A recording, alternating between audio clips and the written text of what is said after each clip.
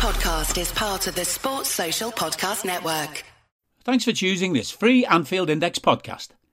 If you'd prefer to listen to this or any of our other shows without adverts, then now's the time to check out Anfield Index Pro. With AI Pro, you can supercharge your entire listening experience. You'll not only get all of our podcasts without the ads, but you'll have them far faster with our quick publish feature available exclusively for subscribers. AI Pro also puts you in the heart of our sound studio, with an option to listen to many of our shows live and interact with the podcasters in real time as the shows are recording. Upgrading couldn't be easier. AI Pro is available on all popular podcast platforms, and we have our own apps for Apple and Android. Just head on over to AnfieldIndexPro.com and get started today. Hello and welcome to the Daily Red, your lunchtime catch-up on all things Liverpool FC on a Friday where we are very much in celebration mode ahead of Liverpool versus Newcastle. We are celebrating for two reasons. Number one, Jurgen Klopp extending his contract, committing his future to the club. He will stay at Liverpool until at least 2026. And I do emphasize the words at least, because there is an option to extend it further. Klopp wasn't looking for a pay rise, wasn't looking for anything else. He is committed to this club. And I don't think 2026 will be the end of it either. He'll only be 59 at that point. Who knows? Who knows? He might be here for 2, 3, 4, 5 more years after that. It's a good time to be a Red. And we have Mrs. Ula Klopp to thank in part. Klopp said they were sitting around the kitchen table and it was her who sparked the conversation. I don't think we'll leave here in 2024. So he had a conversation with her. Then he had a conversation with Pep Lijnders. Lijnders was on board. I think that's massively important. Obviously, a lot of people have floated the idea of Lijnders as a successor to Klopp, and maybe he will be. But 2024 was not going to be the time for him. 2026, maybe. 2034 sounds about right, doesn't it? Klopp till then. He'll be 67. He can retire at that point. And then Lijnders will take over. Lijnders will only be 51. We could get a good 10 years out of him. That's fine. It's absolutely fine. The only thing that matters is that these men are committed to the club. And that will signal to the rest of Europe, and especially to the rest of the Premier League, that we're not going anywhere. That this is here to stay. And it's going to signal to players that Liverpool is a destination with a manager committed long-term, with world-class players committed long-term. And by players, I mean Salah, I mean Mane, and players at other clubs, players that we've been linked with, Tchouaméni, Bellingham. I mean, in a fantasy world, you could throw in Mbappe. I don't think we'll sign Mbappe, just to be clear. But, you know, every other player has to be now turning their head to Liverpool and going, well, they're one of the two best teams in Europe right now. They have a chance to do something no one's ever done. And most of the key pieces are going to be there long term and are going to still be great for many years to come. Alisson Becker is going to be great for 4, 5, 6 more years. Virgil the same. Why wouldn't Virgil stay great when we see what Thiago Silva is doing? And Thiago Silva has never been in his life as good as Virgil. But Manuel Neuer is 36. He's still great. So again, why can't Alisson stay great like that? Alisson's every bit as good as Neuer was in his prime. Thiago's 31. You look at Luka Modric at 36, almost 37, and you think, well, why can't he do that? Sure, he has the injury issues, but when he plays, he's still on another level to everybody else. Talked about Salah before, my belief that there's no reason he can't continue doing what it is that he's doing right up until the age of 35, 36. Look at the show pony in Manchester. There's a mentality in English football that if you score goals, you're playing well. So all Salah needs to do is score goals till he's 35, 36, 37, and people will say he's playing well. You see, unfortunately for Salah, the mentality is if you're not scoring goals, you're not playing well. So despite the fact that he's still as productive as he was pre-Christmas, it's simply a matter of he's scoring less goals. People think he's playing poorly. Now, speaking of Salah, he has today been named Football Writers' Player of the Year. Kevin De Bruyne finished second. Declan Rice, bizarrely, was voted third. 9 Liverpool players in total received votes. I'd be curious to see that list and see who got votes. Because I'd imagine Virgil did very well. I'd imagine Mane did very well. And Trent, I'd say, did very well. I'd like to see how many votes those players got. Mark Ogden has come out and said he voted for Virgil. And he said his main logic behind it was, look where Liverpool were with him, look where they were without him, look where they were with him again. And he's right. Think about this for a second. This is only Virgil's third full season with Liverpool. 18-19, we win the Champions League, almost win the title. 19-20, we walked the title. He misses almost all of last year and we finished third. And this season, we're in the running for the title, Champions League, we're in an FA Cup final, and we won the League Cup. If you think someone else is Liverpool's most important player, you are fooling yourself. He is the system. He is the leader. He is the organizer. He's the one that sets the standards and holds the levels as high as they are. He is that guy. He is the single most important player at the club.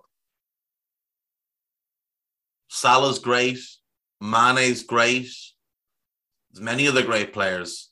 Virgil is number one. But Salah deserves Player of the Year. There's no question Salah deserves Player of the Year. Like, De Bruyne didn't start playing well till the turn of the year. Pre-Christmas, City fans were trying to say Bernardo Silva should be Player of the Year. There was about 2 weeks where Phil Foden should be Player of the Year. João Cancelo should be Player of the Year. Rodri should be Player of the Year. De Bruyne wasn't mentioned.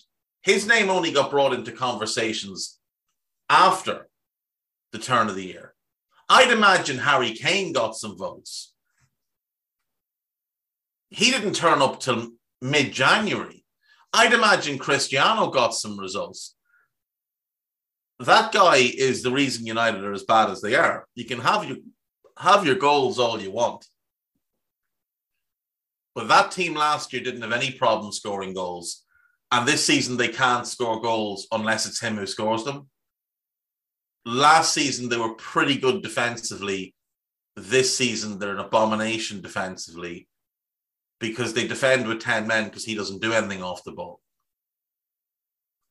Whereas you look at Salah and you look at the defensive work he puts in, they play different sports. Salah is better with and without the ball. Cristiano does one thing. It's like he plays, we used to call it Wembley when we were kids. Some people call it 3 and in. Score 3 goals, go and goal. We used to call it Wembley. I have no idea why. That's what Cristiano does. Headers and volleys. That type of game. Mo Salah plays football. And he's elite on and off the ball. Simon Brundish had some really, really impressive data on Salah today. And it highlights why he is unquestionably the correct choice as Footballer of the Year. Let me just pull this up now. So, most goals in the league, most assists in the league, most big chances created, most goal-creating actions, most big goals and assists, most open play expected assists, second most through balls in the league, which is really impressive for a forward player, most progressive passes received, second most carries into the box, second most touches in the box, most touches in the box, most penalty box touches. I assume they're the same thing. Most shots, fifth most players dribble past, fifth most attacking third pressures. So he's doing all the on-ball stuff, and he's still fifth in attacking third pressures, whereas Cristiano is last in the league in attacking third pressures. Last. And behind Salah and everything else. But yet some people will tell you Cristiano's still a better player. Salah, this season, undeniably the best player in the league. Pre-AFCON, he was being called the best player in the world. He was the favourite to win the Ballon d'Or. He went to AFCON, he got run into the ground, he's come back, and he's still been pretty good. Sure, he's had games where he's been frustrated and frustrating to us. Sure, there's been games where you just wish he'd passed the ball sometimes, but he's still been really good. He's still been a massive threat. And it's the threat he poses that has enabled Mane, Diaz, and Jota to thrive, because he attracts so much attention that they often get one-on-ones. And those three, one-on-one with pretty much any defender, are going to get the better of them. I'd love to know how it is that Salah only got 48% of the vote. I've seen some journalists say, oh, well, this was a much harder decision than it was a couple of months ago. Why? Because you judge this purely on scoring goals? I saw Marcotti say, well, if you look at Salah's non-penalty goals, he's only got the same as Heung-min Son. Okay, Heung-min Son is one of the best players in the league, and he's having a good season. So what's the argument here? Son has been unbelievable this season. He's got 17 goals and 7 assists in the Premier League. What's the argument? Maybe I read Marcotti wrong, but that seemed to be what he was implying. That if you take away the penalties, it's not as impressive.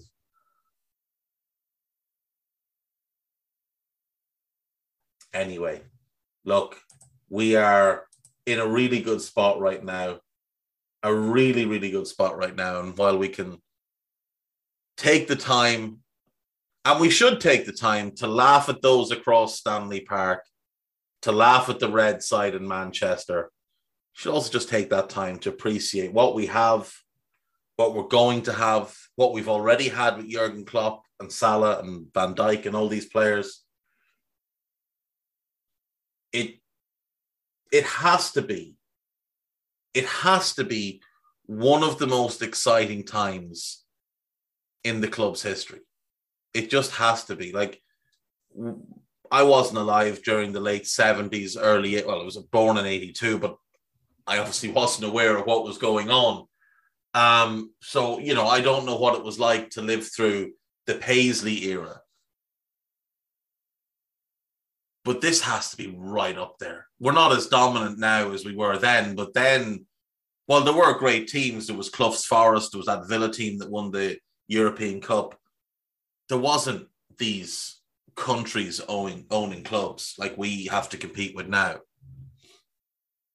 There was nobody like City spending the money they did. Like, there was no way back in, well, let's be fair. There is no way in the history of the game that any other club could spend a British record fee on a player, not play him in most of their biggest games, and not come under massive question. And for all the City fans that will try and tell you, oh, but in the second year under Pep, that's when these players take off. Okay, maybe. Who's he starting over? Who's Jack Grealish starting over in a best City 11? Because he's awful as a false nine, like genuinely awful, as bad as you'll ever see. He can't play as a number 8. We've got years of proof of that from when he was at Villa. He was brought to City to be a number 8, and that was scrapped after one game when he was terrible away to Spurs. The only place in that team he can play is the left-sided forward role. Now, if they are to sign Erling Haaland this summer, Phil Foden is most likely going to have to play that left-sided forward role. And then Sterling and Mahrez, you'd imagine, will compete for that right-sided role. So where's Jack Grealish going to play when he's much improved? Just one to think about. We don't have that luxury, but yet we still compete with them. That's how good we are. That's how good we are. They can spend 100 million on a player, have him flop, and it doesn't affect them. If we spend 100 million, Sky would do special broadcasts on the player, and every single touch would be analysed. Remember when we spent 75 million on Virgil? Remember what that was like? Every single Virgil game was micro-analysed as they all sat around and waited for a mistake. And fortunately, the man just doesn't make mistakes. Very hard to make a mistake when you are, in fact, a cyborg. So you should be excited. You should be excited at the fact that we're this good. We can compete with clubs like that who can spend that much money. You should be excited that Klopp is signed on long term. You should be excited that Mo has won Player of the Year, his second time winning Player of the Year. He joins a short list of players who've won it twice. And would you bet against him winning it a third time and joining Thierry Henry as the only players to win it 3 times? I don't think you would. And if he does win it 3 times, there's going to have to be a real conversation had over whether Salah is the best forward player in the history of the Premier League. If he signs this contract and continues to do what he's been doing, he's going to go down as the best forward the Premier League has ever seen. There's a game tomorrow. We play Newcastle, but it just seems like it's unimportant because Klopp has signed a contract. Nothing else really seems to matter because we know that Klopp is going to be here long term, and we know that everything that's good is going to stay good. So I'll see you on Monday. Enjoy your weekend. Enjoy what should be a good game of football. Hopefully 3 points for the Reds. And then, hopefully, Jesse Marsch pulls off the shock, gets himself a nice point, or even 3, against Pep. And then myself and Carl are going to do an Americanized version of Scouted next week with a special nod of the cap to Wisconsin. So I'll see you next week. Bye-bye. We hope you enjoyed listening to this Anfield Index show. Please be sure to subscribe to our channel so future podcasts find their way to your device automatically. There's nothing quite like fan engagement, and we'd love to know what you think of anything discussed on this show. The best way to get in touch is over on our free Discord community, where both podcasters and listeners debate the hottest LFC topics 24/7. Sign up free now at AnfieldIndex.com/Discord. You won't regret it. You can also follow us on Twitter at Anfield Index and find us on Facebook by searching for Anfield Index. Oh, and before you go, we'd love it if you could leave us a 5-star review on your favourite podcast app. It only takes a couple of seconds, and it means the world to the people who create these free shows. Sports Social Podcast Network.